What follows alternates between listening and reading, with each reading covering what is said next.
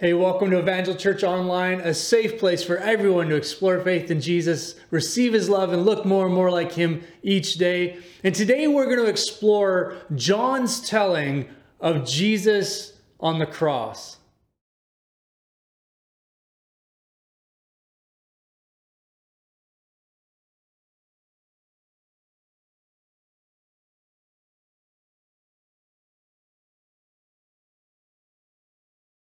Hey, welcome back, everyone. My name is Lucas. I'm one of the pastors here at Evangel Church in beautiful Powell River, British Columbia. So glad that you're hanging out with us today. Like I said at the top of this video, we're going to be exploring John's telling of Jesus on the cross. And there's a few things that John really wants to get across. And they may be things that we in the 21st century might miss because we don't understand first century culture. And so we're going to take a journey together, but to really set the scene, to set the understanding, the context of this moment, we do need to understand some things about the cross itself. The cross it was a barbaric, torturous way of execution. To bear one's own cross was to carry the cross beam through the city from the place of judgment. And then you had to bring it out to the place of being executed. And so this idea of we often have this picture of a cross, like a center beam and a cross beam being the entire thing that they carried. It would have just been the cross beam that they carried. But I want you to consider that there was a scourging, the worst of the scourgings, where they were whipped. They're whipped with these cat of nine tails that had pieces of bone and whatever shards in it woven through it. And so these whippings would cause there to be severe lacerations of the back and the sides and the ribs. And so I want you to just consider this is a significantly torturous way to be executed. When you arrived at the site of the crucifixion, you were nailed to that cross beam. And so that cross beam you were nailed to. And then typically the vertical would have already been put up. And so you'd be hoisted up and then attached by that cross beam to the vertical beam. And you would hang there. Your feet would then be nailed to the vertical beam. And so what this did is this allowed you to lift yourself up in a way that you could take a breath, that you could breathe. Many times they would actually put also a little seat, like a 90-degree little seat would be nailed just right behind you so that you could sort of kind of posture yourself where you could kind of get a breath and then relieve yourself on that seat. But it wasn't a thing for comfort. It was a thing to prolong the suffering of dying on the cross. The cross was brutal. It was a brutal form of execution. Now, death on the cross was actually of asphyxiation. You would die because you could no longer lift yourself up in order to expand your lungs and take in oxygen, take in breath. And so ultimately, you would die from lack of oxygen to your body and to your brain. Cicero, the Roman statesman and orator of the first century, calls it, and I quote, the most cruel and horrifying death. Tacitus, a Roman historian of the first and second century, called it a despicable death. But if we don't understand the context, if we don't fully appreciate the cross and what the cross was as an instrument of execution, suffering, and death, then we can't maybe fully appreciate the activity of Jesus hanging on the cross. If we don't understand the cross, we can't fully appreciate the payment that he made for our sin, to redeem us from our sin. So with this understanding, let's jump into John's telling of this moment as Jesus goes to the cross. And today I want to explore two seemingly innocuous items that carry more meaning than maybe we think. And to understand that, we need to understand the first century and the culture and the context of that moment. And then I want to finish with some insight in the heart of Jesus towards others as he's hanging on this cross. So if you have your Bibles, turn with me to John chapter 19. We're going to be starting at verse 17. John 19, verse 17. If you don't have a Bible and you'd like to get one, you'd like to explore faith and Christianity and what this is all about, can I invite you to visit myevangel.church/Bible. There's links there to get a digital Bible right away. If you live in the Powell River region and you fill out the form, we would love to get a physical Bible to you, our gift to you. So here we go. John 19, verse 17. So they took Jesus and went out bearing his cross to the place called the place of a skull, which in Aramaic is called Golgotha.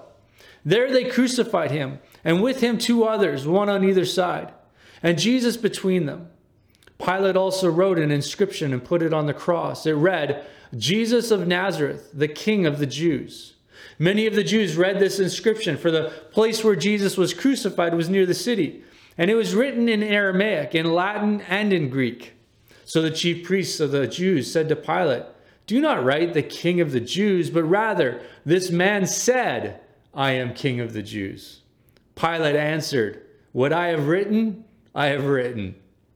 Now, we've been dealing with the power struggle between Pilate and these religious rulers and leaders. There's been this kind of dichotomy of power, and we know that Pilate has made in the past, he's made some significant missteps. If you want to kind of get into that, you can go back to our Good Friday service, and we talked about Pilate and a little bit of his history with the Jewish people as governor over Judea.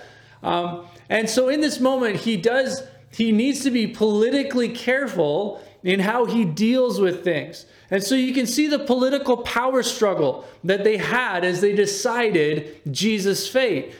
And here Pilate does something that he knows will get under the skin of these religious rulers.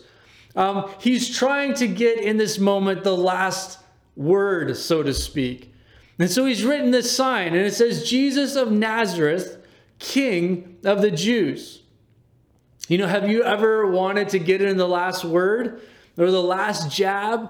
And this is basically what Pilate, he can't help himself. He is antagonizing these religious rulers with this act. There's nothing altruistic about it. Pilate is not a believer in any stretch of the imagination at this point. You know, there are... I didn't find many scholars that actually believe that Pilate became a believer in Jesus as the Messiah, as the King of Kings and the Lord of Lords. In fact, later on in Pilate's life, we're going to see at the end of his reign, he had made some major missteps, and there's actually a moment of genocide, a moment of massacre at a town that he calls for, and that's actually what ends his rule in Judea. So his motivation is not altruistic. His motivation is to get in the last word, to politically position himself over the religious rulers of the time. But even if the motivation was off, the messaging certainly wasn't. You know, last week we spoke to three ironies that we saw in Jesus' trial, and this is kind of a fourth and final irony that we see presented. Jesus of Nazareth, King of the Jews. And the words used here are not innocuous. They are very intentional. Nazareth was not a place that produced anything significant. It was a lowly place. And in fact, at the beginning of this gospel, we see this interaction between Philip and Nathanael.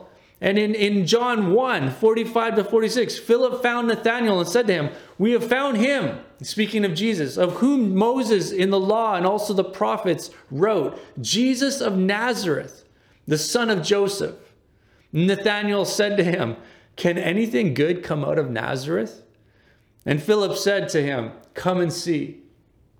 Pilate knew that associating this Jesus to Nazareth would have been embarrassing to the Jewish people. So this idea that the king of the Jews was coming out of this lowly place, Nazareth, that's why he uses this word choice. He knows it's going to get under their skin. It's his final jab. It's his last word as they're sparring back and forth in the political arena. And as we explored yesterday, or last week, if you disparage a truth, it doesn't make it any less true. And this moment makes me think of Paul writing to the Corinthian church in 1 Corinthians 1:27. But God chose what is foolish in the world to shame the wise. God chose what is weak in the world to shame the strong. God chose what is low and despised in the world, even things that are not, to bring to nothing things that are, so that no human being might boast in the presence of God. Here's the deal, friends. Maybe you feel like you're nobody. You're nobody coming from nothing, from an obscure place with limited things to offer. When it comes to the kingdom mindset, when it comes to God looking for willing and able people, this is you got perfect qualifications. Jesus didn't despise his origin story. He didn't despise where he came from. He simply came and was on mission, and he changed the world. He calls us to change a small part of the world in his name as well. And so though Pilate was trying to be ironic and facetious in this moment, really what he wrote here was true. And though the Jews were embarrassed by this sign declaring Jesus as King of the Jews, but not just Jesus, Jesus of Nazareth, this nobody, nothing place, it tells us and it speaks to the potential that God has given each and every one of us. Even when we come from nothing, God, through Jesus, can redeem us and cause us to make and change parts of our world that we never would have expected. But I think John wants to see more here. He wants us to see a little bit more as we meditate on this implication of this sign that was placed over Jesus' head. It was written in 3 languages, in Greek, in Aramaic, and in Latin. And these are the 3 primary languages spoken of the day in the first century. And so Pilate wanted everyone to have access to its meaning. He wanted everyone walking by, no matter where you came from, to understand what it said.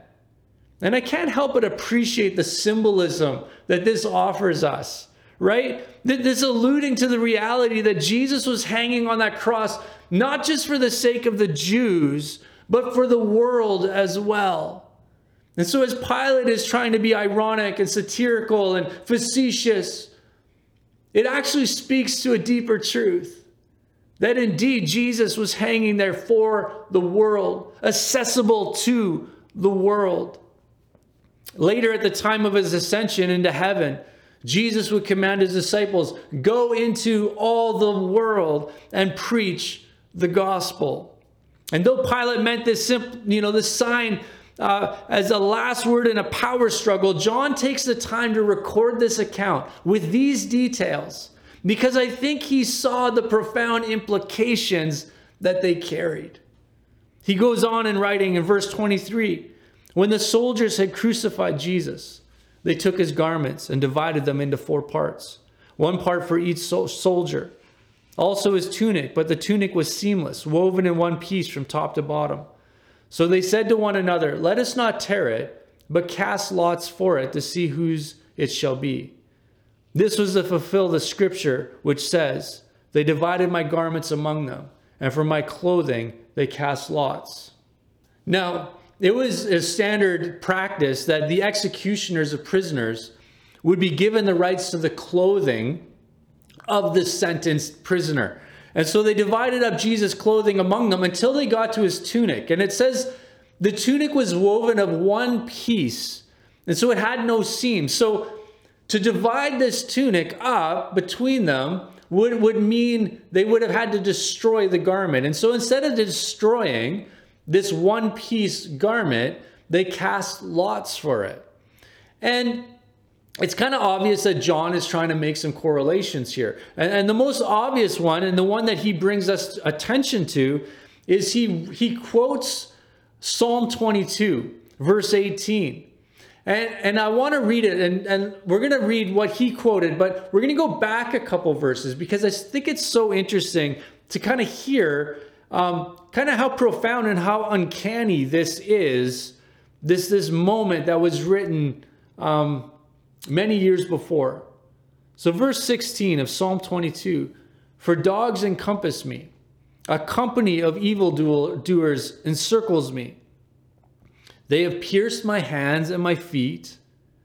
I can count all my bones. They stare and gloat over me." Verse 18, "They divide my garments among them, and for my clothing they cast lots." Now, when we read the Bible today, sometimes there's maybe a misnomer. There's a misunderstanding of what's going on because we read the Bible and we kind of at times maybe treat it as a singular book, as one book we read from front to back. But that's not really what the Bible is. The Bible is a library. It's a collection of books that have been written over many, many centuries, over thousands of years, in fact. And so this moment in Psalms, in Psalm 22, was that actually written 1000 BC, around 1000 BC. So this is 1000 years before this moment on the cross. Now, why is that so significant? Well, at that time, crucifixion as a form of execution hadn't even been invented yet. It wasn't invented until the Persians. And so the Persians passed that on, and the Romans took that on later in the first century in this moment. But what's so significant about this? Notice the description of the hands and the feet being nailed and pierced, consistent with crucifixion, something that had not even been invented yet when this was written. And then, of course, John is drawing our attention to the dividing of the garments and the casting of lots for the garments. But I think perhaps John is actually attempting a greater nuance than just that here, because he gives a description of the tunic. He says it was a woven one-piece article of clothing. Now, why does that matter? Why does that description matter? Well, William Barclay writes this: Jesus' tunic is described as being without seam, woven in one piece from top to bottom.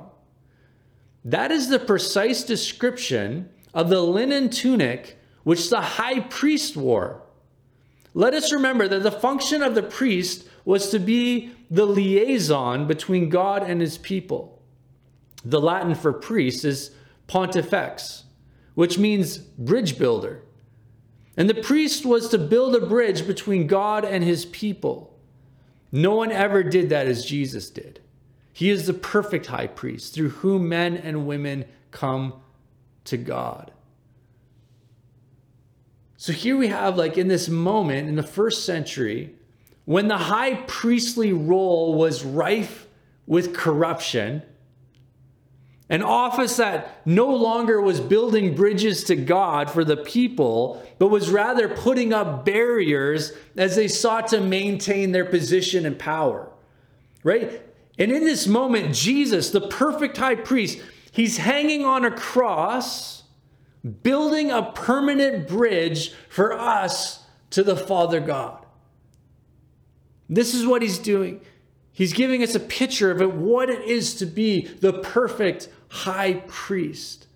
If you want to learn more about Jesus as high priest, I encourage you to read the book of Hebrews. And Hebrews is basically an argument to Jesus' priesthood. But this becomes the calling for each and every one of us as well. By extension, we who have been called by Jesus and have given our lives to Jesus are now the priesthood of all believers. We are called to be bridge builders between man and God. That causes us to ask the question: does the way I live my life build bridges, or does it put up barriers to the gospel? Does the way that I interact with people build bridges or put up barriers to the gospel? Friends, may we be bridge builders as Jesus was. As Jesus hung on that cross, the perfect high priest, building a permanent bridge between us and God. Verse 24 goes on, so the soldiers did these things. But standing by the cross of Jesus were his mother and his mother's sister, Mary, the wife of Clopas, and Mary Magdalene. When Jesus saw his mother and the disciple whom he loved standing nearby, he said to his mother, "Woman, behold your son." And then he said to the disciple, "Behold your mother." And from that hour, the disciple took her to his own home. You know, there was a second sort of detail to the first century Jewish culture that may or may not, we're speculating here, but it's kind of fun to speculate sometimes. But it may or may not have played a role into this moment of transition. Jesus is on the cross. His clothing is being taken by these executioners, and they're casting lots for his tunic. And in that moment, John transitions from all of this going on to this very intimate, personal moment. So I think it's interesting to consider that in the first century, many times sons would have their mothers weave them a tunic. It was not unknown for mothers to weave the tunic for their sons as they go out into their lives, into their vocation. Perhaps this tunic that they're casting lots for in this moment was one that his mother had made for him as he stepped into his first public ministry about 3.5 years before this moment. And perhaps as he witnesses the lots being cast for this tunic of his mind turns to his mother, who is there at the foot of the cross. And there's this moment where he understands there's no social service for his mom. Most scholars believe by this time Joseph, his father, had passed away and his mom was on her own. And as a woman in the first century, you needed someone to take care of you. There was no government programming that was going to take care of you. It was very community orientated. It was very within the family. And so in this moment, he wants to make sure that his mom is going to be taken care of. So he commissions John, the writer of this gospel, the disciple that Jesus loved. He commissions John to take care of his mother.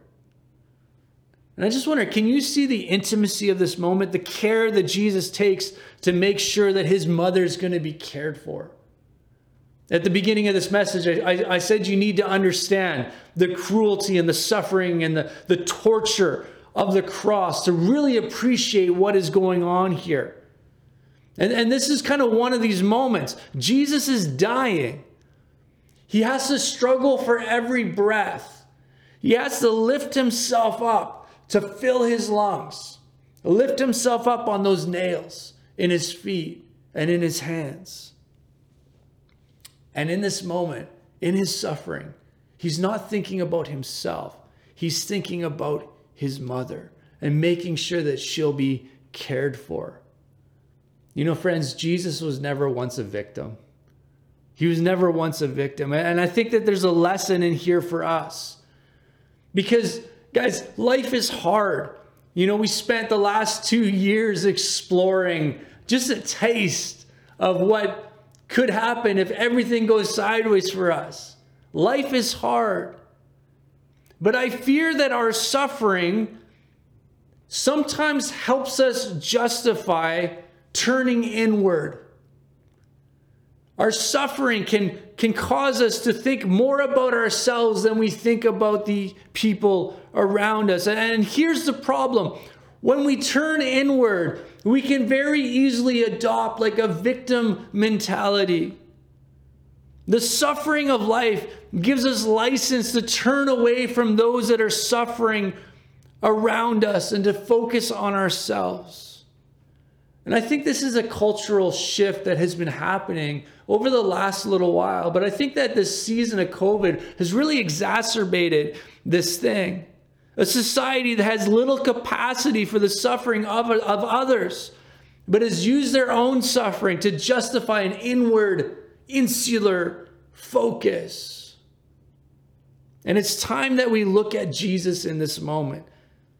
A man, the Messiah, suffering the greatest of suffering, and yet in his suffering, he turns his eyes away from himself and he looks to see that his mother is being taken care of. A mother who is standing at the foot of the cross, watching her son's life drain away, who is walking through her own suffering in that moment. This is the gospel. This is what it is to be a priest. This is what it is to be a bridge builder. There was a pivotal moment in the life of Mother Teresa and her mother. Biography.com, as I was kind of reading through kind of her biography, it says this: in the aftermath of her father's death, Agnes, Mother Teresa, became extraordinarily close to her mother, a pious and compassionate woman who had instilled in her daughter a deep commitment to charity. Although by no means wealthy, Drana extended an open invitation to the city's destitute to dine with her family. My child, never eat a single mouthful unless you are sharing it with others, she counseled her daughter.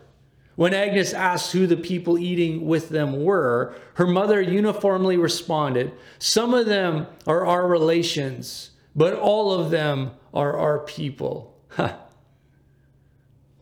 Of course, Mother Teresa would go on to the places of greatest suffering in all of India, and she'd spend her life doing just that, building bridges to the destitute of the world on behalf of the gospel. Experiencing the gospel and saying yes to Jesus means your life is no longer yours. You've been bought at a price. We no longer have the luxury of looking out for ourselves. We no longer have the right to be victims of the suffering in this world because we've been bought at a price. Jesus suffered to give us life. And despite our own suffering, we're called to walk into the suffering of others around us. This is what it is to pick up our cross daily and to follow Jesus. So friends, maybe you feel like you don't have much to offer. That's okay. Remember, Jesus was from Nazareth. He was from Nazareth.